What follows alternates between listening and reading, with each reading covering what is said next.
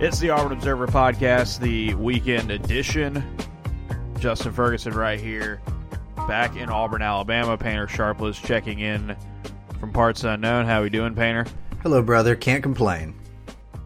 So we started this, we recorded this on Zoom, and we start this podcast, and immediately I look down and I'm like, Painter, I think your sweatshirt's on inside out. And what was your response?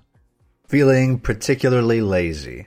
Feeling lazy. It's okay. All right. So I think Painter's going to use all of his insight and effort and energy into this podcast instead of how he dresses. The offenses were bad. The defenses were good.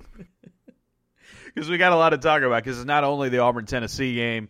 We want to talk about Auburn-Texas A&M coming up, and also more recruiting, especially on the football end, from the last time we spoke. So got a lot to get to, and let's jump right in. Auburn loses 46-43 to Tennessee in a game that, I mean, being there in Knoxville watching this, it's like, I don't know how it came across on TV, Painter, but like, the offenses were really bad. I mean, there's no other way to put it. They couldn't put shots in, but like, being there made me more appreciating both ends of the floor, just how well the defenses were playing, because it was a grind. A lot of those shot attempts that either team had were tough, and yes, there were open ones that were just straight up missed, and we'll talk about that. But like, defensively, we said it coming into the game, Tennessee's got one of the best defenses ever. They're on track to become the first team to hold their opponents to less than 40% in effective field goal percentage since that Kentucky team that lost in the Final Four after being undefeated. They went 38-1. You're talking about a team, their adjusted defensive efficiency and their raw defensive efficiency, at least on KenPom, is the best they've ever seen, and that data goes back all the way to 2002. And yet Auburn swung right there with them on defense. This is a Tennessee offense that has a lot of similarities to Auburn in the fact that they do go into some cold spells. They don't have a go-to just awesome scorer. They can get cold shooting the ball. But Auburn was swung right there with him. And if you look at this game statistically, you can say, man, Auburn shot poorly and it was such a bad offensive game. And that's true. You can also say that for the Tennessee side as well, because Auburn held Tennessee on their home floor, by the way, where they don't have the advantage of the crowd, where they don't have the advantage of maybe a favorable whistle. They hold Tennessee 27% shooting from the field and 9% from deep. So defense, like this is going to be an interesting way to talk about this game, because offensively you can say, wow, this is like bottom of the barrel in terms of offense that you can get. But also on the flip side, it's a two-end game. It's one of the best defensive games we've ever seen Auburn play, especially against a team like Tennessee, who, for their flaws, is considered a contender. I mean, they are, and I think that's the state of college basketball right now. That people are like, wow, how could this be the number 2 team in the country? It's like, yeah, well, I mean, look around. I think Alabama's a better team. I also saw Alabama just go get smoked by Oklahoma. They have had some games where they've LSU hung around with them for a little while on Saturday. It's just that it's college basketball. There is not a truly dominant, this team's got it. They're loaded with a bunch of talent. Duke and North Carolina played on Saturday night. Neither team were ranked. I mean, that's just kind of how college basketball is this season. So all that to say, this is going to be kind of an uneven way to describe this game, because as much of the good stuff the bad stuff you can say about Auburn, you can say a lot of good stuff as well. I think the problem, though, Painter, is that you can talk about Auburn's defense, you can talk about their rebounding, you can talk about their composure, their fight, and all that. All those are awesome things, and they did exceptionally well in that area. But at the end of the day, the sport of basketball is about putting the ball through the net, and Auburn just did not do that enough. And they just needed to be merely bad at shooting the ball instead of thoroughly awful at shooting the ball, and they win this game. And that's what's so frustrating, I think, for Auburn, is that now in 2 different ways, you see these back-to-back Saturday games on the road, you lose them by 3, and it's just like, man, West Virginia gets an unreal effort from Eric Stevenson shooting the ball. They end up winning that game by 3. Auburn has one of their worst shooting performances ever and they lose the game by 3, they're missed opportunities. They're not, again, with the way college basketball is this year, when you lose quad 1 games by 3 points, you're not going to get docked too much. We'll see what Auburn's projected, in the NCAA tournament field. But right now, 7-8 seed is probably where you're going to kind of see them. And they moved up in KenPom after losing this game because Auburn was about a 9.5, 10-point dog. They only lose by 3. So it's brutal. It's rough. It's all that. There's positives, there's negatives, but the end of the day is like this game is just about putting the ball through the net. And Tennessee did that, marginally better than Auburn did, and that's why they won. 2 quick points. The first being more tangential. This is, as you mentioned, obviously a very good Tennessee team. It will be a funny twist if this is the group of players with this style of basketball that makes an actual run in the tournament because their play is so ugly and because Barnes and his teams have had trouble making deep runs. I don't see that happening. Well, that's right. They meet one good team that shoots the ball well, and I feel like they could be in some trouble, potentially. I don't know if there's anything else you want to add there. I talked to some guys who covered Tennessee yesterday when I was in Knoxville, and it's just, I think the sense is for Tennessee is like, okay, who are they going to run into that's going to catch them? Like last year was Michigan. Last year they lose to Michigan in a game where, in the second round, and Michigan had a good offense and hit their shots. It's going to come out into matchups with them. They have, again, like I said, maybe one of the best defenses we've ever seen in modern college basketball. They're also 61st on KenPom and adjusted offensive efficiency. Newsflash, that is worse than Auburn is. They're 235 in effective field goal percentage. They're just not a very good offensive team, and they're flawed. They're really good, but they've got flaws. And you can win with defense, but it's just like at some point in time, like you're gonna have, again, like with Auburn in this game, you just gotta have the offense at some point. And you look at some of the games. They have to play Alabama. They play some teams coming up. Missouri being one of them. They do play A&M. They do play Kentucky. They're going to play some good offenses here before the end of the season. And I don't know. Like if this is the team, it's going to be pretty impressive because they like Auburn, they don't have a guy that you can just lean on and say, all right, go get some buckets. Like on Saturday, Josiah Jordan-James had a good game, but he's also 1 of 7 from deep. It wasn't like he was hitting everything he wanted. Now, his ability to hit mid-range jumpers in this game ended up being pretty crucial because Auburn didn't have a guy like that. They weren't hitting those shots. Jalen Williams did not have that kind of game for him. But yeah, I have my doubts. I have my doubts considering when you look at the rest of the top teams in college basketball this year: Houston, Purdue, Alabama, and then some others in that top 10 sphere that have really, really good offenses. And it's like it's very clear that some of those teams have awesome defenses as well. It's just I don't think there's a contender that is so lopsided in what they can do well and what they can not do well than Tennessee. Correct me if I'm wrong. There might be an outlier, but historically, teams that wind up winning the tournament tend to have a top 30, top 35 offense, don't they? Yeah, like you can go back to obviously the year where Auburn,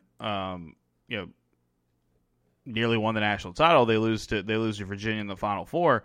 Everybody remembers that Virginia team for being elite on defense, right? Like that slow pace, grind it out, choke them out kind of defense. They're also the number 2 team in the country on offense that year. They just played it really, really slow, but they shot well. They didn't turn the ball over, and they could put up some points. Efficiency wise, it wasn't, because of the fact they played so slow. I think they were the slowest team in college basketball that year. But yeah, you have to bring the offensive firepower to the dance. Like this is very similar to college football where having an awesome defense is great. Like I will point out, in college football this year, if you look at, let's see, we're going to go to total defense, yards per play. The top teams were Iowa and Illinois and Marshall and Penn State and Cincinnati and Michigan, Troy, Iowa State, James Madison. On offense, total offense this season, you get Ohio State, Tennessee, Georgia, Alabama's back in there as well, Oregon. Like you have to have TCU is 14th. Like TCU got to the national title game without having an awesome defense. you have to bring the offense because at some point defense is going to break down. And in this game, what makes this interesting to me, Painter, is that, I mean, I don't know how it came across on TV. Like, Auburn got good looks. And I asked Bruce Pearl about this after the game. I was like, are you going to feel like I said, do you feel like y'all had a quality looks, they just weren't going down? He said, I think we're going to go back and watch the film and see that we had a lot of open shots and open opportunities. I mean, there was that Chris Moore three that all it did was not go through the net. It did every other thing you want to do on a possession to end in a three-pointer, and it didn't go in. Auburn had a number of those really good open threes rattle out.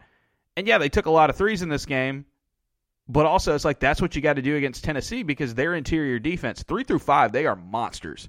Whereas 1 and the 2, a little on the shorter end, you're going to be able to get some of those open looks, and it's just those come a lot more naturally. And yeah, I mean, Auburn's late game execution was bad on offense, and Bruce Pearl took a lot of the blame for that on his shoulders. About, you know, they're not doing well enough calling plays and executing plays down the stretch when they need buckets, and I think anybody can see that it is true. But they took a lot of threes and it almost won the game, and it's just they were open. I mean, Auburn missed 24 threes in this game. Off the top of my head, I can think about 5 or 6 that like looked like they were going in, and they were exactly what you want on those sets. They didn't go in. Auburn loses by 3. You got to hit just 2 of them. If 2 of those that rattle out go in, it's a completely different game. Piggybacking off that thought, Blake Lovell, friend of the program, tweeted this out, and I couldn't remember if we discussed this or not recently. He said a noteworthy stat we've discussed in recent videos. Per KenPom, the SEC ranks 32nd out of 32 conferences in 3-point percentage in league play at 31.2%. Elite defense has played a role, but it's been interesting to think about how a hot shooting performance can be a huge separator for the season. Someone actually was going back and forth with him, pointing out that this has been a trend with the SEC for a long time. Most of the years it ranks toward the bottom of 3-point percentage. How about this? They rank 4th from the bottom in 2-point percentage too. It's just offense is just hard to come by in the league this year in games, in conference games. So if you do get hot, I mean, we saw this. You know, South Carolina getting unreal hot and beating Kentucky on the road. We saw Texas A&M shooting really well for a stretch and then beating Auburn that way. We have seen that happen and be the difference maker this year. Yeah, this is brutal. I mean, just absolutely brutal to watch sometimes because the ball's just not going through the net. And I think there is, like for Auburn's case, it's not that they're completely deficient of drawing up good plays and getting good looks or having guys who can score. There have been times this year where, I mean, you've seen Allen Flanagan and Janai Broome and Wendell Green Jr. and Jalen Williams, get up to 20 points, around 20 points on a given night. The problem is for Auburn, they don't have a shooter, a guy that you feel like is just going to be, you don't want to say automatic, but they're going to hit their 3-pointers when they're open. Right, Auburn's is they can be open and they might hit them, but they have not had that go-to guy. They are the second worst power conference team in the country in shooting threes. They're one of the worst, period, at shooting threes, especially after Saturday's game. And it's like you look at the numbers. I like Jalen Williams is 34.8%, Allen Flanagan's 32.9%. Those aren't like knock them down type of like that it's going to be a high level of efficiency there from 3-point line. Meanwhile, I guess we've talked about it long enough. You have a high volume 3-point shooter in Santiago Vescovi for Tennessee. He hits his 4-point play late with the foul called on him. Wendell Green Jr. doesn't get his through contact. Obviously, different fouls and all that. The final possession. So here's the thing: it's a tough look to try to draw up.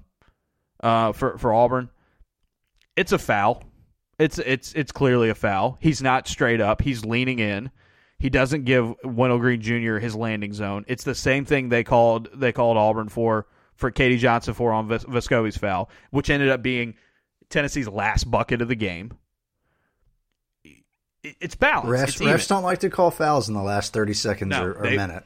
Especially when the home team is the one playing defense. It's just true. And Bruce Pearl said it after the game.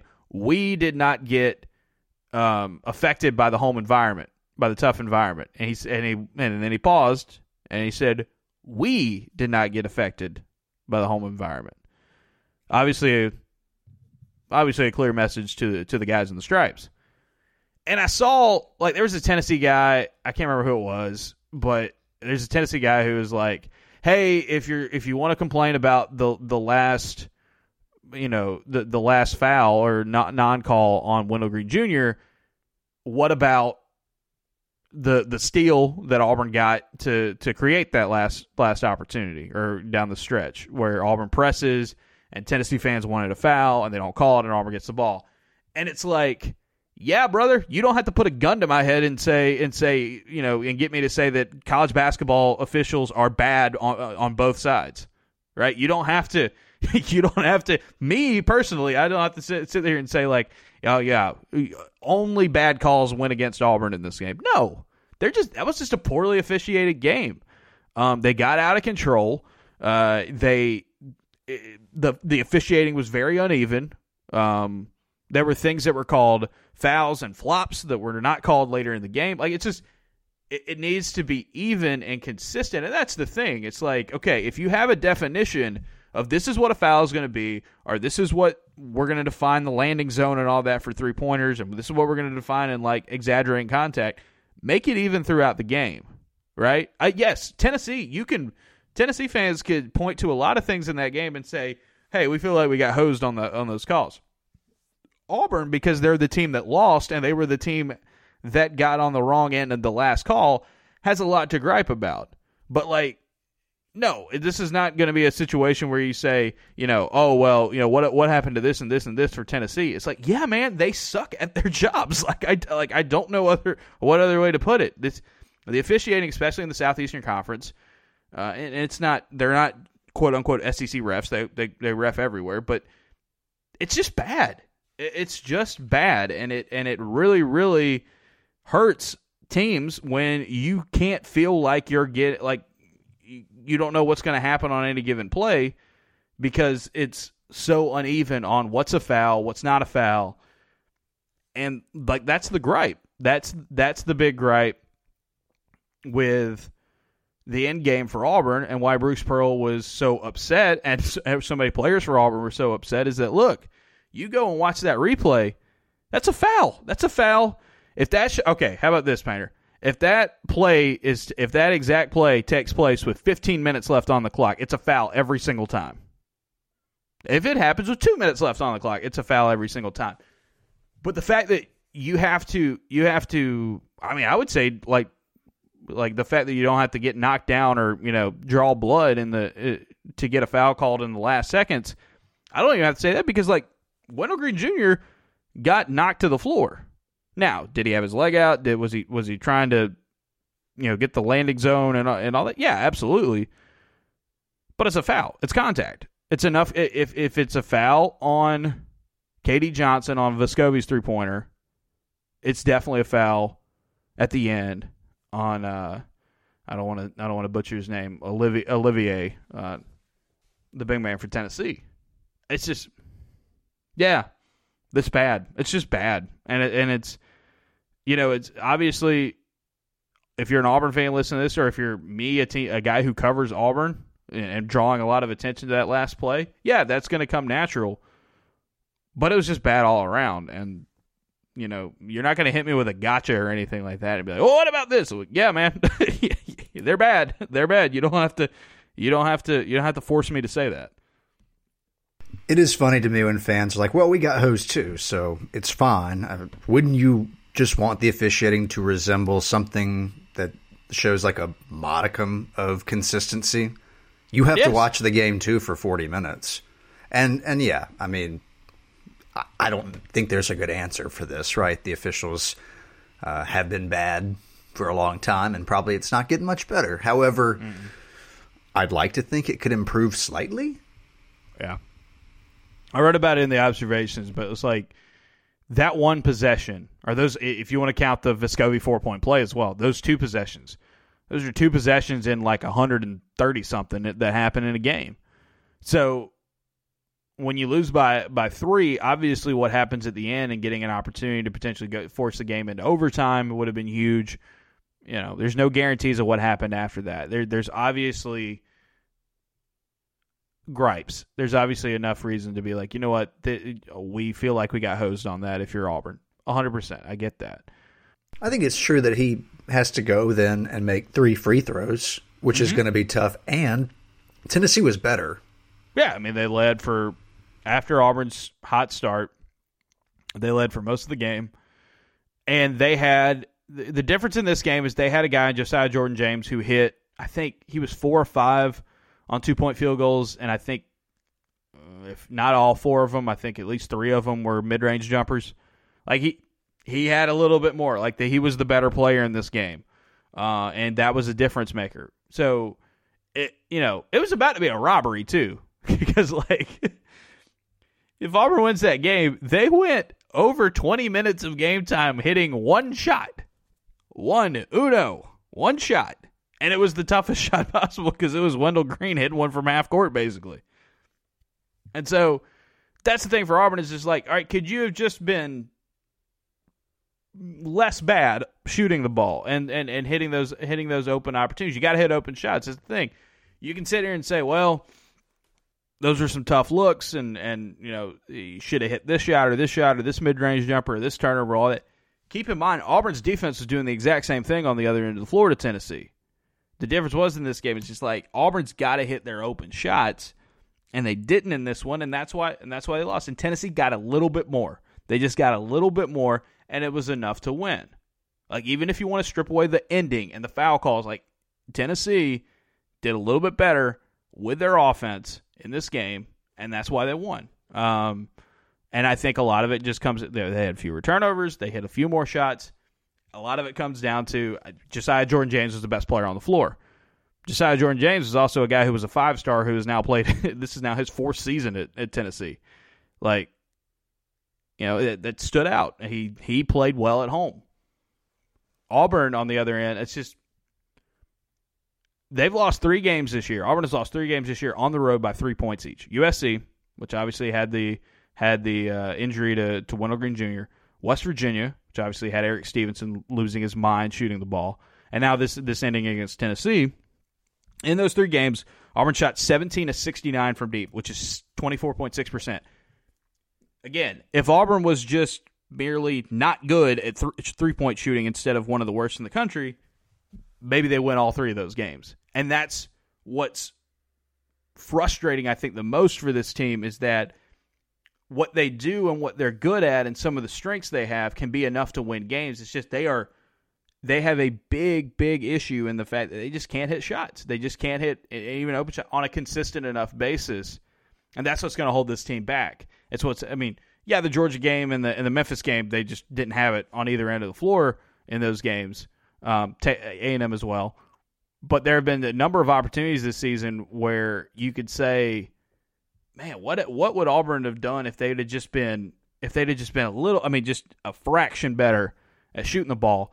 And this game is the real tough one because you go 3 from 27 from deep, and a lot of those looks were good. I don't remember a ton of forced threes in this game. They just didn't go down because that has just been Auburn's problem this year. They do not have consistent shooters. The guys who take a lot for them are not high efficiency guys, and some of the guys that have better clips, are not, they're not guys that are, proven 3-point gunners. Maybe you'll have a game like the other night where Allen Flanigan hits well from deep. Well, Allen Flanigan's not a guy that if he takes 8 or 9, 10 threes a game, he's going to hit a ton of them. The other thing about this game that I thought was interesting is just how kind of gun shy Auburn's offense did that. I don't know how that came across. A lot of open shots that they just passed up, especially in the second half. There was one in particular with Allen, and you just mentioned him, and so I think it came to the forefront of my mind where I was like, that was a wide open 3, and I've seen you take that look before. And hey, I don't, the game flow is different for each game. people feel differently when you get into a rhythm, when you're playing a good defense. So it's hard to put myself in their shoes. But yes, that was something that was obvious to me at a few points. Yeah, I think it was just, they got scared off from some looks from time to time because they weren't shooting well, right? And then it comes to the point where it's like, man, do I want to take this shot? Like, nothing's going right for us right now. And you don't want to be the guy to keep it going, I guess. And so that was where you needed to be a little bit more aggressive, hunt your shots more on offense. But again, it wasn't like Auburn got to the end of the game and you said, well, they didn't have any opportunities, or they just turned the ball over a ton, or they weren't running offenses. Like, here's the cool thing. Just because an offensive set doesn't work and doesn't end in a bucket doesn't mean they didn't run a play. I mean, Tennessee took away a lot of what Auburn wanted to do on those opportunities. Yes, there were sets where Auburn looked like they got late in the shot clock and nothing was really happening. There were some like that, but it wasn't like Auburn. If you go back and watch the game, you will see a number of opportunities where Auburn gets a look and it just doesn't go down. And they get the shot they want, they get the look that they want, and nope, not going in. And Tennessee will do that to you because Tennessee, again, is an incredible defense that might be one of the best we've ever seen at the major college basketball level, at least in the last 20 or 30 years. The difference here for Auburn was that they just couldn't hit the open ones that they had because that's just been a problem for them all year long. And it really, really hurts you when you play a team that is the number 2 team in the country, that is on their home floor, that does have a defense like this. You're not going to get the opportunities that you got. I mean, they scored 94 against Georgia the other night. Tennessee is far and away a different defense than Georgia is. And so it's not like they're incapable. It's just they're way, way too inconsistent, and more often than not, they're on the bad side of inconsistent when it comes to shooting the ball. And it's put it through the net. They couldn't do it. The only thing I'll add is something that we've discussed already. Auburn has some attributes that make it a really tough out. However, its deficiencies will also always limit the ceiling, especially against teams like Tennessee that are comparably talented, if not more so, and are able to defend well. I think the staff is really in for a tough go, not only because the schedule sets up how it does down the stretch, but there's just some of these deficiencies you can't coach around them.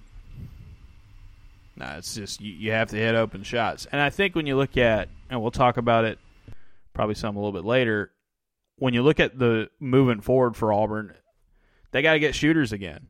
Right, and they try to get a guy that would have been a more consistent shooter for them in the portal this year, and it didn't work out.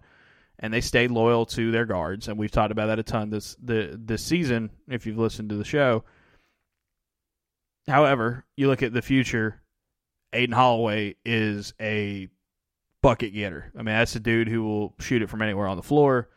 You do pick up some 2024 guys that can get hot offensively, that are great weapons on that end of the floor. And, LeBaron Philon, who we'll talk about in a little bit, and we'll talk about all of them. But you also got a case of Tahad Pettiford. Again, offense is his bread and butter. And it's like the reinforcements are coming on the offensive end of the floor. It's just right now it's tough. And, I would imagine, depending on how the roster looks next year, you do know that you're not going to have Zep Jasper back. That is a guarantee. But, are you able to get some more firepower shooting the ball in the transfer portal? How much does Holloway help you out? How much does maybe a healthy Chance Westry help you out? Like, there's a lot to that. So it's not like, Auburn's going to have to sit back and rest on their laurels. I will say, though, in this game in particular, there was a stretch there where Auburn, when they were struggling, it was because really good guards were tearing them up, and starting backcourts were giving them all they got on offense. We saw Auburn do an excellent job against Terry Roberts and Kario Kendo last week against Georgia. In this game, they did the exact same thing against Tennessee. Now, I know Zakai Ziegler and Santiago Vescovi aren't, 20-point game guys every night, but they have, when they're hot, they are really, really good. Ziegler has played some awesome basketball this season, and Vescovi has the ability to really catch fire, especially from deep. In this game, Zakai Ziegler goes 0-10 from the field, 0-7 from deep. He does have 6 assists, so he still impacts the game on offense, but they made things really, really tough on him. The game plan on defense was perfect. Once again, Auburn drew up exactly what they needed to do to slow Ziegler and Vescovi down. I think Auburn's guards really stepped up to the occasion. And then the wings and the forwards held their own. Like, James hitting those shots that Auburn couldn't get did matter in this one. But you look at rebounding, Tennessee's the best offensive rebounding team in the country. Auburn holds their own on the boards there. Tennessee does get more second chance points, but they don't go crazy in that aspect. So you do end up being able to hold things off. Wendell Green Jr. gets a ton of boards. Jalen Williams, Janai Broome, Alan Flanagan, all of them really, really do a lot of hard work. There's a lot of grown man rebounding happening in that game. And so for Auburn, I think it's their defense has stepped up here. Since the A&M game, you've seen them really take some strides forward. Obviously, Eric Stevenson hitting a lot of tough contested threes against West Virginia was tough, but we've now seen back-to-back games where Auburn has been able to shut down an opposing backcourt. That is very crucial because they're about to play A&M again, and A&M is coming off a game against Georgia where Tyrese Radford had 15 and Wade Taylor hit a couple threes, and they were able to cruise. They're kind of in a groove right now. They've won 3 out of their last 4, including that one against Auburn.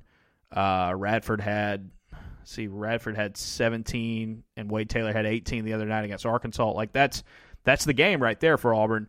When you go to A&M on Saturday, on Tuesday, and try to come out of there with a win that you really, really need. You look at Auburn, they had this game against Tennessee. They got this quad 1 game coming up against Texas A&M, and then obviously the home game against Alabama. College Game is going to be there. It's going to be a huge atmosphere and environment.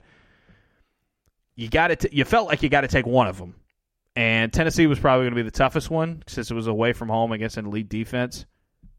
A&M, this is a big opportunity because if you win this game, and Auburn, that'll be a close game, I think, in terms of where it's projected and the point spread and all that.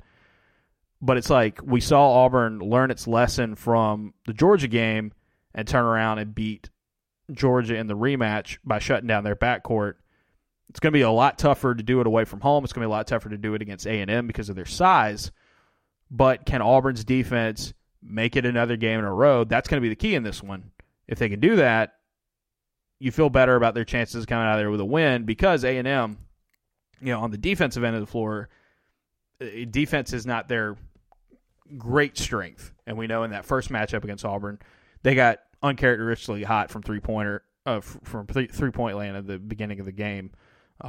That kept it to him. So for Auburn, can you pick off one of these next 2 is going to be huge. You had a chance against Tennessee, and it hurts. Now it's, can you do that against an A&M team that, you will not be favored in? But if you win that game, it's a resume booster. It goes a long way in helping you potentially get to a double bye in the SEC tournament and help your case out for seeding in the NCAA tournament. You got 4 weeks left. Auburn is going to be favored in 3 games, and those are all coming in a row. Can you take advantage of one of these early on and continue to build up? Whether it's Alabama at home, which will be very, very tough, or if it will be A&M on the road on Tuesday night. But the question is, Auburn has played 2 awesome games on defense when it comes to taking care of their matchups, running that game plan well. Can they do that and beat A&M? That's going to be the big question. That's what's going to determine who wins or loses. The way I was looking at the last 9 games of the schedule, if you count that Tennessee game, and now we know the result, I was sort of breaking it up into 3 games apiece, right? Could you win 2 out of 3 against Tennessee, A&M, and Alabama, all of which obviously difficult? Auburn hasn't been good as the underdog this season. Then you got those 3 games you mentioned where you should be the favorite, and you need to go 3-0 there. And then can you win 1 of the 3 against Kentucky, Alabama, Tennessee, considering who you're playing and where you're playing? And that's a best-case scenario, right? Winning 2 or 3, then winning all 3, and then stealing 1 against Kentucky or Alabama away from home. I don't think either of those are very likely, so I guess your best bet is that last game of the season at home against Tennessee. Yeah. So, yeah, I don't know if I really have a good point other than trying to figure out where Auburn can steal a couple of wins here. Yeah, and Bruce Pearl said like that's what they need to do. They've got to win a game or two where they're not going to be favored. And A&M's going to be a good opportunity to do that. And then the home games, obviously, against Bama and Tennessee will be other good spots. If they do that, you get to 12-6. 12-6 should be enough to potentially be the number 3 team in the league this year, which would be exceeding expectations if you were Auburn coming into the season. And it would put you firmly in a good spot for the NCAA tournament. 11-7, which is what they're currently projected at right now, which is picking off one of these games and then winning the other 3. That could get you the 4th seed. It just depends on how the tiebreakers will all shake out. Florida and Kentucky are going to be the other teams to watch there in that battle. And obviously Auburn's got the head-to-head against Florida. We'll see what they can do with the head-to-head against Kentucky here in a few weeks. But, yeah, for Auburn, literally you can feel good about everything that you did except for the physical act of putting the ball through the net. And the problem is that's the most important thing about the sport. But for Auburn, I think, again, for a team that does not have as much talent or as much scoring firepower as some of these teams that they're playing here this season, I do think this team, with their experience and their leadership and the coaching that has been done and the game planning that's been done, they deserve a lot of credit for being able to manage this stretch fairly well. And the fact that they're not, they haven't gotten really hammered yet outside of the A&M game. That's going to be the key. They have lost 3 out of 4. This week is going to be tough. You knew that was coming, and that was why Auburn picking up as many wins as they did in the first half of the schedule, in the first half of the season, it was so very important. So it's that A&M game. That A&M game is definitely gettable. I mean, Arkansas beat A&M at home by a decent bit earlier this week. Georgia was without Terry Roberts, and Georgia's kind of falling apart right now. But it's going to be tough. I mean, you got to win games on the road in the SEC by any means necessary. But I just think how much of a lift it would be for Auburn if they could win on Tuesday night against A&M, get that extra day of rest, so to speak, and preparation for Alabama, and know that place is going to be an absolute madhouse on Saturday, especially if you're coming off of a win. All right, before we move on and talk some recruiting on both the football and the basketball and a little football, and there's also one very special topic that I did not tell Painter we were going to be talking about that I want to get to before we go. But before we get to all that, let's take care of some business. If you're listening to this, thank you for tuning in. I know a lot of you listen to the free podcast here each week, and we appreciate all of you. If you do listen to the free podcast, if you can help us out by doing a quick little thing that Painter will describe for you right now. Rate, review, subscribe. Doesn't cost you anything. Takes about 20 seconds. 5 stars. Little line or two about the show. It can be nonsensical. It can be detailed. Some of you go all out. Some of you just say following instructions. We'll take it. Mm-hmm. And then mash that subscribe button. Follow the show. That way you get those in your feed. And also, obviously, tell folks that might be interested. Plenty of Auburn fans, I'm sure, in your life. And we would love to bring them into the inner circle. Absolutely. And if you want to be a part of the inner circle, you get a newsletter or a podcast pretty much every day of the week, sometimes 2 a day. At about 6 a.m. Central Time, it gets sent straight to your email inbox so you can read and listen whenever you want to. It's the easiest way to get everything that we've got going on here. Don't have to go to the website. We send everything straight to you. You can read it in your email app, on your computer, on your phone. It's super, super easy. And obviously we have a lot of different ways you can listen to the podcast.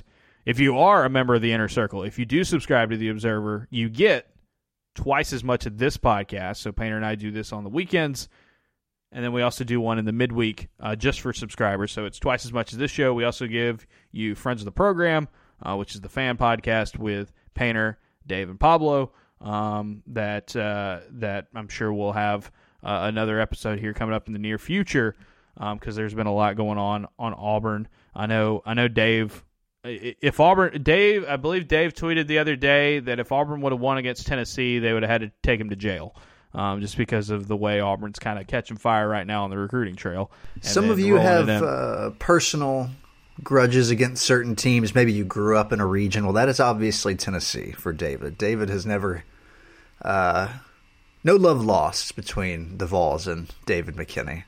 Yeah, I feel like we've talked about it before. It's like there, if you grew up or if you live in Georgia, you may have more of a hatred of the Dogs than you do the Tide. If you grew up in Alabama, obviously, in the classic Iron Bowl rivalry, you have that. Dave's one of the few that I think Tennessee is that for him, or at least close. Ranks really, really high. Also, I'm just throwing this out here. Florida, it's such a historic rivalry. If you're from Florida or live in Florida and you feel that same way about the Gators, let us know. I'm interested to see how many of y'all out there because it's either you either hate Alabama more or you hate Georgia more, and then you have these special pockets where it's just yeah, you might not play them every year, but man, you cannot stand this team, and it's Tennessee, Florida. I'm sure some of y'all who are at LSU and Arkansas or in Louisiana and Arkansas feel the same way. I know there are some of y'all who live in Texas who feel that way about the Aggies, even though they're newer to the league. So anyway, it's just kind of fun little nature of how everybody's fandom is different, which is really unique and special. Anyway, subscribe to the Auburn Observer. There's a link in the description, or if you're getting an email version of this, you can hit the button to subscribe. It's just $6 a month, or you can pay $60 up front, which means you get 2 months free, according to the wonderful world of math. And you get everything we do, all of our newsletters, all of our podcasts sent straight to your email inbox. Once you're in, and it's the easiest way to keep up. There's a lot going on. I mean, I was in Knoxville this weekend for basketball. I'm going to College Station for basketball on Tuesday. Looking forward to that. We also, and we'll get into this a little bit here shortly, we also talked to every football coach for Auburn for at least a half hour on Thursday. So all the assistant coaches and Hugh Freeze. There's a lot of stuff that's coming out of that that's going to really carry us for the next month. So there's going to be a lot of football stuff and basketball stuff until we get to the stretch run of basketball season, heading into the SEC tournament, spring football starting at the end of the month. There's never been a better time to sign up. So auburnobserver.com, it's $6 a month or $60 a year, like I said, to sign up. Or you can give us a free trial. Check us out for a week. If you like what you see, you can stay on board, and we would love to have you on. Also, let's shout out our friends at Home Field Apparel, homefieldapparel.com, the number one place to buy vintage collegiate apparel. It's the most comfortable stuff you're going to wear, period. I am currently wearing a Home Field shirt given to me by one of our subscribers out in Utah. A nice Utah State shirt that is one of my favorites in the collection. But there's a lot of cool Auburn stuff there, and they're continuing to add more and more stuff for a lot of different teams each and every week. But at Auburn, you can get basketball T-shirts, football T-shirts, general Auburn T-shirts. There's some baseball stuff on there. The hoodies are super comfortable. The sweatshirts are amazing. It's the best you're going to get anywhere. And Home Field has been our one and only partner from the beginning here, and we love Home Field. But I mean, let me tell you, our love for Home Field went way before we established any sort of business relationship with them. We were early adopters, Home Field heads. We were early Home Field heads for sure. You can also buy the official Auburn Observer T-shirt if you want to. If you like our logo and think that, hey, that looks cool, or if you like the show and you want to support us that way, go to homefieldapparel.com, search Auburn Observer T-shirt, get yourself a super comfortable Navy T-shirt with the Auburn Observer logo on it. And if you want to get 15% off your very first order from Home Field, just use the promo code Observer when checking out. And thanks to the crowd up in Indy, they've got a lot of stuff in the works. And I'm again, this is speculation on my part. They're refreshing a lot of cool teams here over these next few weeks and months. Auburn fans, just keep an eye out. I don't have any inside information, but I just have a feeling because of how big the Auburn fan base is to Home Field. There might be some new Auburn stuff in the works. You say you don't have any inside information. I don't believe you. Okay, I don't have any inside information about this. I will be 100% honest. That's just me speculating. They're refreshing a lot of their biggest schools, and Auburn's one of the biggest schools that supports. You're being a very coy boy right now, but I'll keep my eyes peeled. All right, moving on. Banner. Auburn's new coaching staff took less than 2 months, or maybe a little bit over 2 months, depending on how the math works, to get their quarterback of the future in Walker White. This is there's a lot of recruiting stuff. I mean, the last time we had our podcast, we talked about in the premium podcast, we talked about some of the pickups they had. We talked about Pettiford, and we'll talk about LeBaron Philon on the basketball end. But Walker White, who I'm going to accidentally call Walter White for the entirety of his career probably, commits to Auburn on Friday afternoon, and this is a big-time pickup. There was a lot of the crystal ball projections and the predictions were going either Clemson's way or Baylor's way, and bam, here he comes. He's going to commit to Auburn.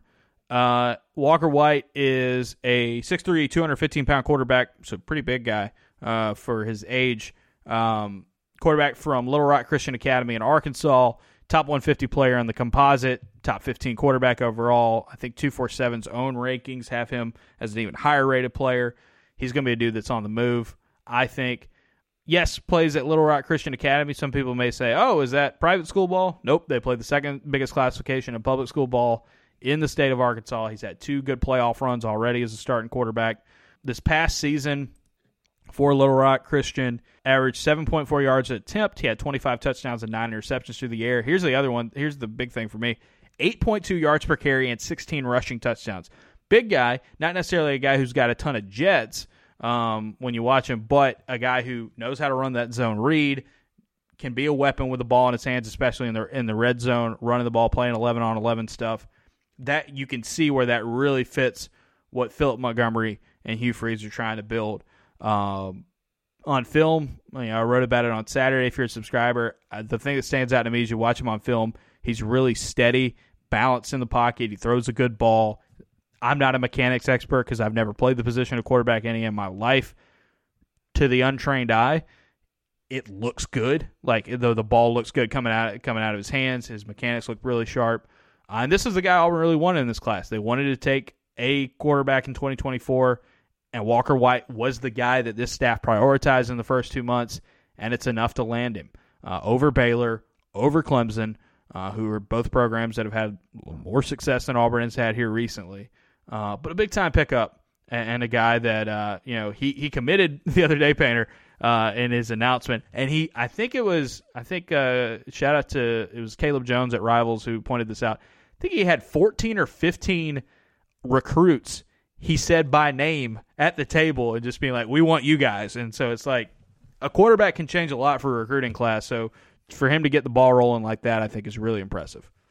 I mean, we talked about this recently. I'll try not to keep doing it every time this staff does something well on the recruiting trail, but it's like, what the was Brian Harsin doing? I mean, and again, Hugh Freeze and his staff deserve credit.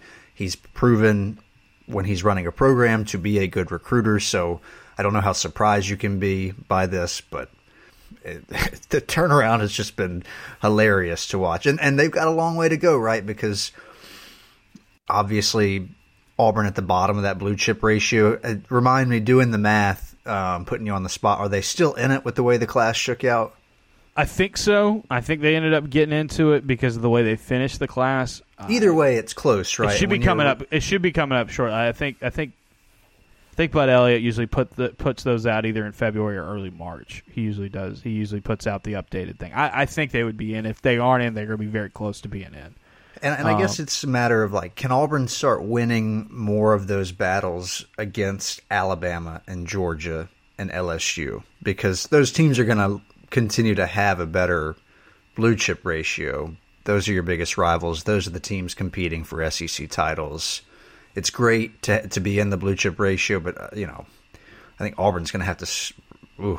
Goodness, the staff has a tall task when it comes to recruiting against those three, and I think part of that means winning battles against those programs. Yeah, Hugh Freeze said it last week when we were in Montgomery for the coaches clinic. He said we've got to win half of our battles in the state of Alabama. Now, coming off of that, they did get commitments last week from Jaden Lewis, who's a 4-star corner, really fast. I mean, this is a guy who ran sub-11 in the 100. He's got about a 22 in the 200 already as a high school sophomore. He ran those numbers. It'll be interesting to see what he does as a junior. He's from Anniston. They pick him up. Amon Lane's already on board as a corner in this class. And then they get Malik Autry from right down the road in Opelika. Malik Autry Only 100 2025 kids have been ranked yet.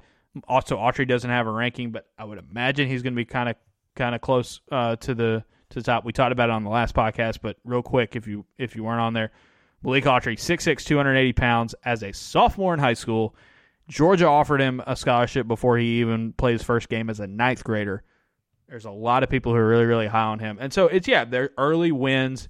Some of them get some bigger name programs in the state of Alabama.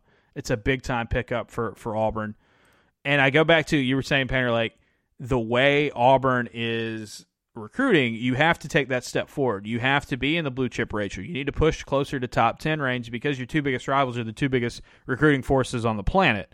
And that's not slowing down anytime soon. Secondly, the way you recruit, you have to recruit that well, and then you also have to do some underdog stuff. And I thought it was really interesting, and I wrote about it on Friday. You can read it at The Observer, talking about the pass rush with Ron Roberts and Jeremy Garrett, the new defensive line coach. Ron Roberts, Auburn's new defensive coordinator, said, look, you have to be multiple. You have to change things up. You have to do a lot of things differently because you can't just sit in the same base defense or the same front over and over again and expect to win unless I have better players than you. And it's like throughout his career, Delta State, Louisiana Lafayette, Baylor, elsewhere, he has not had that. And so I think that's where it kind of comes with Auburn. It's like at Auburn, he's going to have more talent at his disposal than he's ever had, and Auburn's going to continue to want to raise that level. You're getting a small school defensive coordinator, which I think is a really good spot to be in because he knows that it's like, yeah, you've got to do some things differently. You've got to be aggressive on both ends of the field. You've got to do things differently on defense, do things differently on offense to make up for the fact that, yeah, you don't have a parade of 5 stars like Georgia and Alabama do. So it's like continue to push forward in recruiting, but also continue to be the team that does things differently and has some underdog tactics, has some upset ability to them. And I think that's where this staff, I think, is really united and kind of on the same page. There is a clear plan. You can see from the top down with Freeze's background, the guys he hired, the players they're going after in recruiting. I think more than the last regime, you can kind of see a through line where you can say, okay, there's a plan here. There's a consistent there's consistent logic through it. Is it going to work? Well, as Freeze said the other day, what they do in 24 and 25 is going to determine how successful they are on the recruiting trail. That's going to be, the key factor in how much this hire and this staff works. But you can at least see right now in the early days where the planning makes sense. They've got a lot of work to do, and like we said in the last podcast, Painter, like I do think, I think it's refreshing for me as a guy who covers the team and hearing a coach be very honest about what's going on with his program and his roster and like all the work they have to do and all the ground they've got to make up. I do wonder, like, how do fans kind of react to that? Like, knowing that, like, you never want your coach to say, yeah, we've got a lot of work to do, or, man, we got to really get this roster going. But I do think, like, yeah, you don't want to be deceived, and you also don't want to have to be up there and be like, well, we're just going to continue to work hard and execute, and if we stick to the plan, and like, you don't want any of that as well either. There seems to be a blueprint that matches where Auburn stands in the pecking order. In its own conference and also nationally. And I think that winning the battle against Clemson, I guess Baylor too, was nice. And, of course we draw comparisons between Clemson and Auburn frequently. And Clemson has had the recipe of great quarterback play, great defensive line play, and impressive skill position players. And obviously in the right years, that has worked out very well for Dabo Swinney and his staff.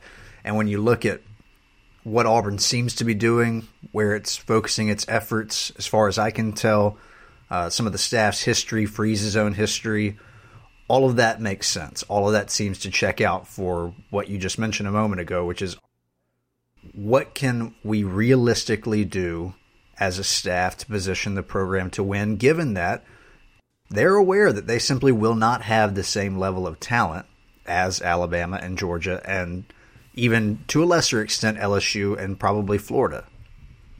Yeah, I think the thing there is that, Clemson's such a good blueprint. Because I know Clemson, they don't play an SEC schedule.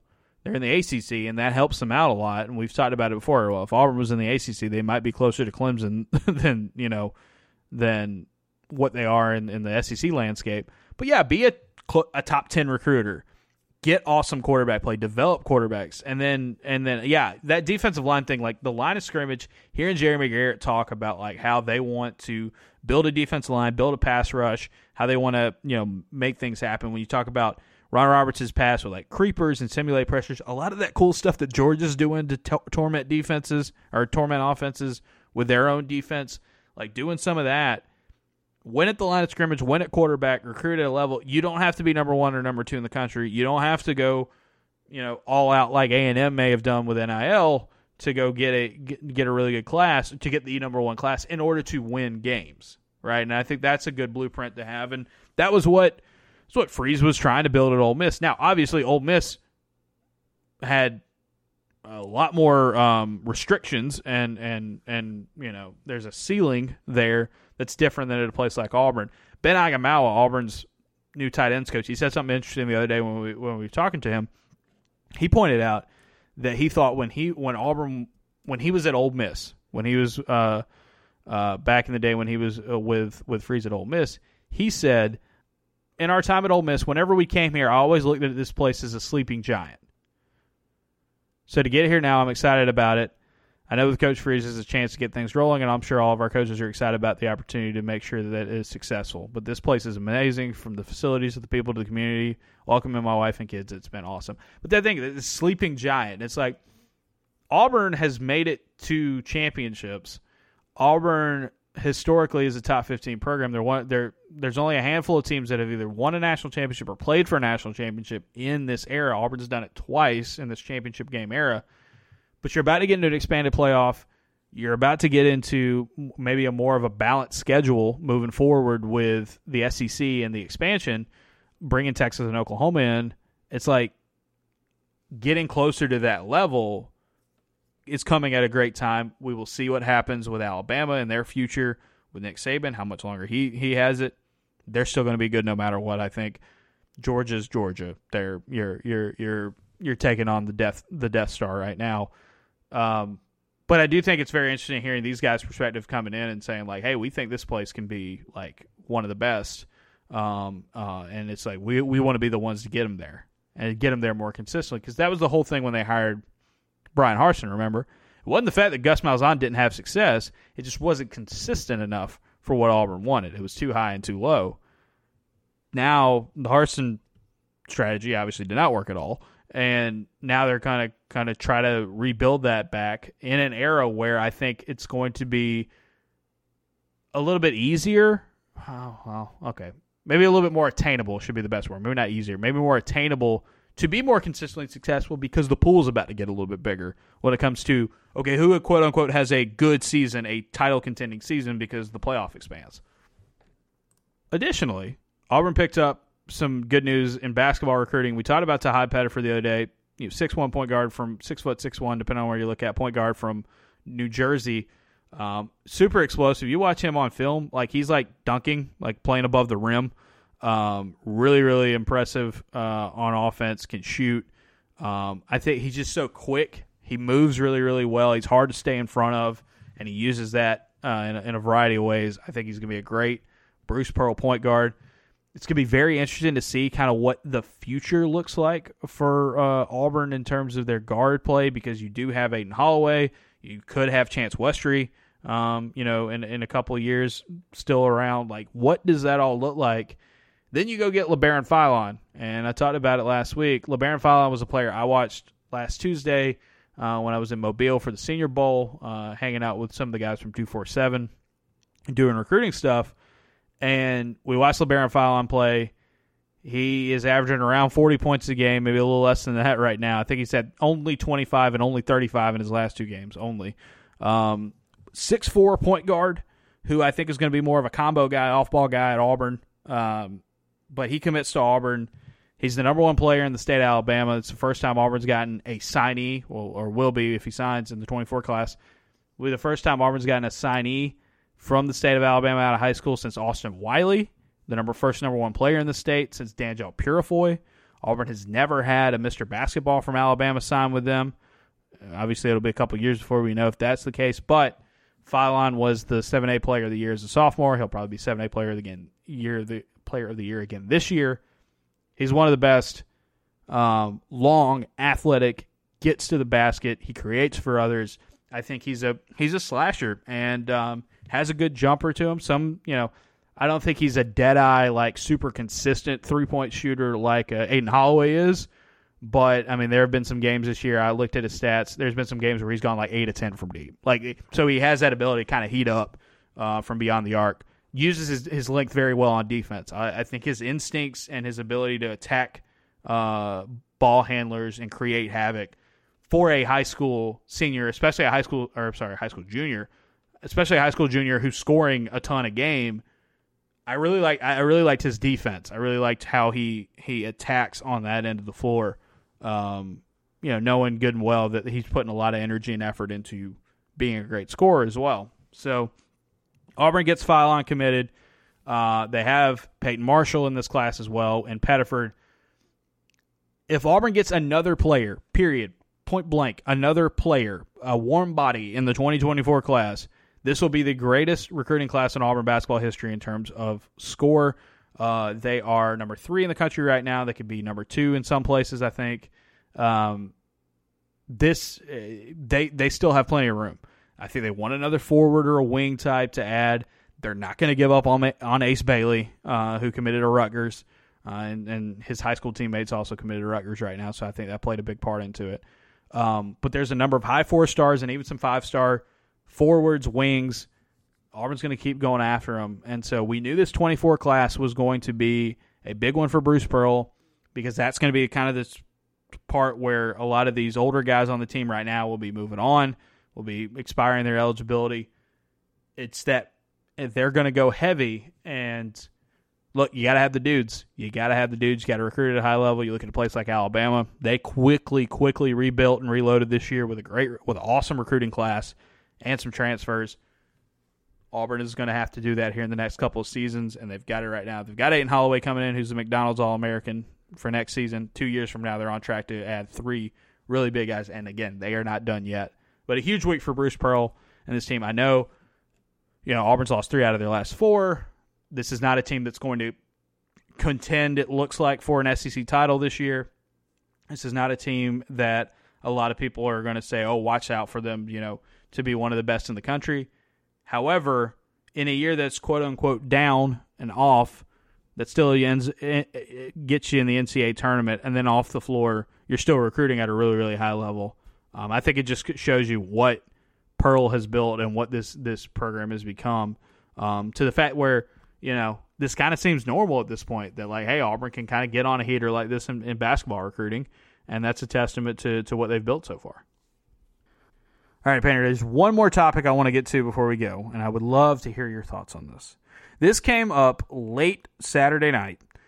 I just want to this deals with a certain, I wouldn't say villain, a recurring villain on this show, but he's definitely someone that we've talked about on here before.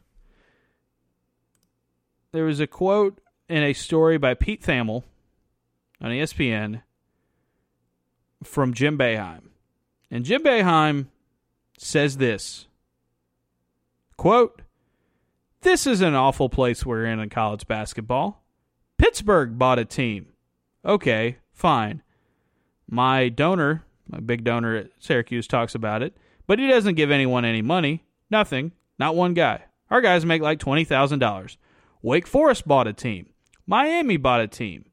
It's like, really? This is where we are? That's really where we are, and it's only going to get worse. It's crazy. That's why those guys got out. That's why Jay Wright got out. That's why Mike Krzyzewski got out. That's the reason they got out. The transfer portal and everything is nuts. It really is." What is it with people who have made millions of dollars doing something being so upset about other people getting a crumb of that? Yeah, That's that. Quit, retire, dude. Stop doing it. You're old and whatever. If it's too much for you to handle, just go to the beach. That's the other thing. It's like Stop being it's like this is why all these other guys got out, right? Like this is why all those guys, like that's why Jay Wright's not coaching anymore. That's why Roy's not coaching. That's why Kay's not coaching anymore. And it's like, why are you still here then? Why are you still here? David Ubben made a really good point. Our friend David Ubben on Twitter. He's like, you know who's not complaining right now? The coaches that are winning, the coaches that are getting stuff done, right? Do you think like if you put the lasso of truth or whatever from Wonder Woman, if you put it around a lot of coaches, how many of them do you think is like, yeah, we're really cool with NIL and the transfer portal? Not very many. Not very many are awesome with that, right? And it's not even from a selfish perspective of like, we don't want players to, have power or, we don't want players to benefit. It's more of like, man, this stuff's hard to deal with. Yeah, if it's too much work, get a new job. Or in his case, you don't need one, so just stop doing this. What do we say all the time about when coaches complain, Painter? That's what the money is for, baby. That's what the learn money's to code, for. I guess. That would be the other thing. But Jim Boeheim, man. Like, okay, so Jim Boeheim he complained about the transfer portal so much that Jabari Smith decided to skin him alive in the Bahamas, and in defense of Walker Kessler. That's pretty much what that was all about. I mean, we never got that officially on the record, but like, come on, we know that was what's going on. But here we go. Syracuse this year is 14-10. Okay, they have not beaten anybody that's any good. Maybe Virginia Tech at home is their best win this season. Syracuse, will not make it. They're cooked. Boeheim ain't got it anymore. They didn't make the tournament last year. Had a losing record last year. They went to the Sweet 16 during the plague. They didn't make it the year before that. They got knocked down in the first round the year after that. They haven't been better than an 8 seed in the NCAA tournament since 2014. Since 2014. Jim Boeheim, this world is not for you anymore. This is not the universe you were born into, and I think it's going to be better off when everybody doesn't have to deal with your stupid 2-3 zone and just getting beaten to death in that. You're Syracuse, man. You're Syracuse. Are you telling me Syracuse basketball can't get dudes with NIL? You're telling me that a place like Syracuse that cares as much? I mean, they play in the biggest arena in college basketball, for crying out loud. Like this is a program that should be able to stay ahead of the curve. There's no reason Syracuse shouldn't be like Villanova or like UConn or a number of these teams up in the Northeast that have been able to figure it out and stay apart. And yes, maybe Jay Wright and some of these guys retired. They don't want to deal with it anymore. I get it. I understand it. But the fact that Boeheim keeps doing this is nuts. He's right? 78 and has made tens of millions of dollars. He can stop anytime he'd like. And I hope it's very soon because I'm tired of hearing him. He goes off on the reporters the other day, and it's so petty. The other thing is that he also It's also uninteresting. Can you give me some new data points on why it is you feel so strongly about this, other than the fact that it's different than what you are used to and maybe causes more work for you? Can I get, we're just rehashing the same complaint, and look, man, I get it. You don't like it. So you got two options here. You can deal with it, or you can just go relax with your, wipe your tears up with your money, I guess. The other thing about Boeheim that cracks me up is that he never sticks to it. He never, so he comes out and, man, how hilarious is that quote where he's like, Wake Forest bought a team. Yeah, man, Wake Forest is out here just swinging heavy. I can see it with Miami, if you want to talk about that with Miami, because of how brazen they were with NIL and their donors and their boosters were. I get it. But when you're out here saying Pitt and Wake Forest are beating me right now, give it up, dude. You're done. You're absolutely done. And also, he made that quote, and Steve Forbes, the Wake Forest coach, immediately been like, "That's garbage," right? That's how you. And Boeheim already called him to back off from it. He already you can't even stick to your crazy universe that you've concocted in your head. And I do wonder this. I really do wonder this. How much does Jim Boeheim owe his career and his legacy to Carmelo Anthony? To Carmelo Anthony. Because, look, Boeheim has been the coach at Syracuse since 1976. Okay? He won 10 Big East titles, won 5 Big East tournament titles. He's been to the Final Four 5 times. He won 1 national title. Okay? Great, career. He's won so many games, all that, blah, blah, blah, blah, blah. Man, like, if he didn't have Carmelo Anthony, if Carmelo Anthony, he's just a guy. That one championship is doing a lot of work. You're right. He's got a good resume. I mean, that's obviously very impressive. But when you coach for 40-something years. Yes. You'd like to think you'd make a couple of tournament runs in 4 decades. I mean, he was talking about how Jay Wright quit. It's like, at least Jay Wright won multiple national titles in a short amount of time. Who is out here calling out Jay Wright? As far as I can tell, that guy seems to be pretty docile. Maybe I'm mistaken. And then Kay, like, say what you want about Kay, he won 5 national titles. Someone who's not docile, but certainly no, but like Boeheim gets this. Boeheim gets this, like, the way he gets talked about is like he gets talked about in these ways of like in a tier that it's kind of questionable if he's really in that tier. Right. And we should be clear, the resume still very good. Oh yeah, it's but I think it's more of like longevity than anything. Yeah, he gets lumped in with some of the greats, and it's like, no, you've been a good coach for a long time, but like resume wise, in a shorter stretch as a head coach, Roy Williams has a better resume than him. It's like, I know Syracuse isn't. I don't know, man. It's just it cracks me up that like he better owe his entire. I mean, I want to know how much money he's given Carmelo Anthony and said, thank you for making people think that I'm important. Because if they don't win that national title and he has 0 national titles and he's just a guy who's been to a handful of Final Fours, like, yeah, man, like there's what makes him any different than what makes him any different than like any other longtime coach X, Y, or Z that coached in the Big East or some of these older conferences. I will say this though. You want to get my spice? Here's my spiciest take here. I want to know what's going on at Syracuse, and I don't know if it's one of those things where it's just like, okay, he's been here too long for us to get rid of him. Because I'll say this, and I'll stick to this. You don't make the tournament in 3 out of your last 4 years. You haven't been higher than an 8 seed in the last 10 or about to be 10 years. You know what I say to that?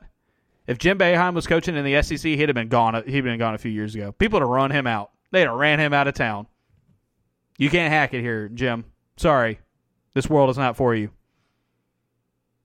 I called Jay Wright docile. I don't know if that's right, but he does seem like a nice enough guy who created a good culture. So he did. He created a really, really good culture, and it's just like. I don't know. Just Boeheim saying like Jay Wright quit because he was tired of NIL and he's complaining about the same stuff. I don't know if Jay Wright wants to be like, listen, man, I won multiple national championships. Please quit talking for me. I'm that guy, and also when I didn't like it, I just stopped. Again, it's just the teams that innovate and do like. Do you think Nick Saban is like, you know what, NIL is awesome, man? He was talking about it the other day about how crazy it had gotten and the portal had gotten. Do you think these guys are like, this rules and I'm glad it's here? No. Most of them say no. But you know what they do? They suck it up and deal with it because they're getting paid millions to deal with it, and they can actually innovate and do stuff differently and not sit in that same 2-3 zone all the time and get picked apart by mid-tier SEC or ACC basketball teams that you're crying about that cheated over you. It's also worth remembering that most people have things about their jobs that are either inconveniences or downright like make them consider quitting, but most people don't have the luxury of just being able to decide, you know what, I could quit and everything would be fine. It's crazy. Boeheim, I hope you're done soon, brother. I'm tired of hearing about you. Again, when I get it, 2 of the better teams in the conference just played a game where they scored a combined 89 points and had like 88 missed shots or whatever it was. I get it. SEC basketball fever, LOL. The conference. I'm telling you, you would not last a year down here, Jim Boeheim. You stay up there in that big building that used to be named after an air conditioning company that didn't have air conditioning in it. They ran Mike White off for a lot less than this. At least Mike White made the tournament consistently. All right, that's it. Thanks, everyone, for listening. Thanks for listening to us get mad at Jim Boeheim at the end. That felt like the closest thing we've done on this show to we're going to do a segment of the radio show. Like, that would have been a good, all right, we're going to talk about this for the next 15 minutes. So it's about the right length, It's not really that serious, but you're still getting passionate about it. Absolutely. That's what sports are all about. Anyway, thank you guys for listening. We'll have plenty of stuff. There'll be a newsletter for basketball on Monday, or for football on Monday. We'll have basketball stuff. I'm going to Texas. A lot of football, a lot of basketball on the newsletter side and the podcast side. We'll talk to those of you in the inner circle later this week. Get you ready for that Auburn-Alabama game. See what goes on between Auburn and A&M. And then more developments and insight from the football side of things. Thanks for listening. That's all I got. Painter, final thoughts. It was a foul.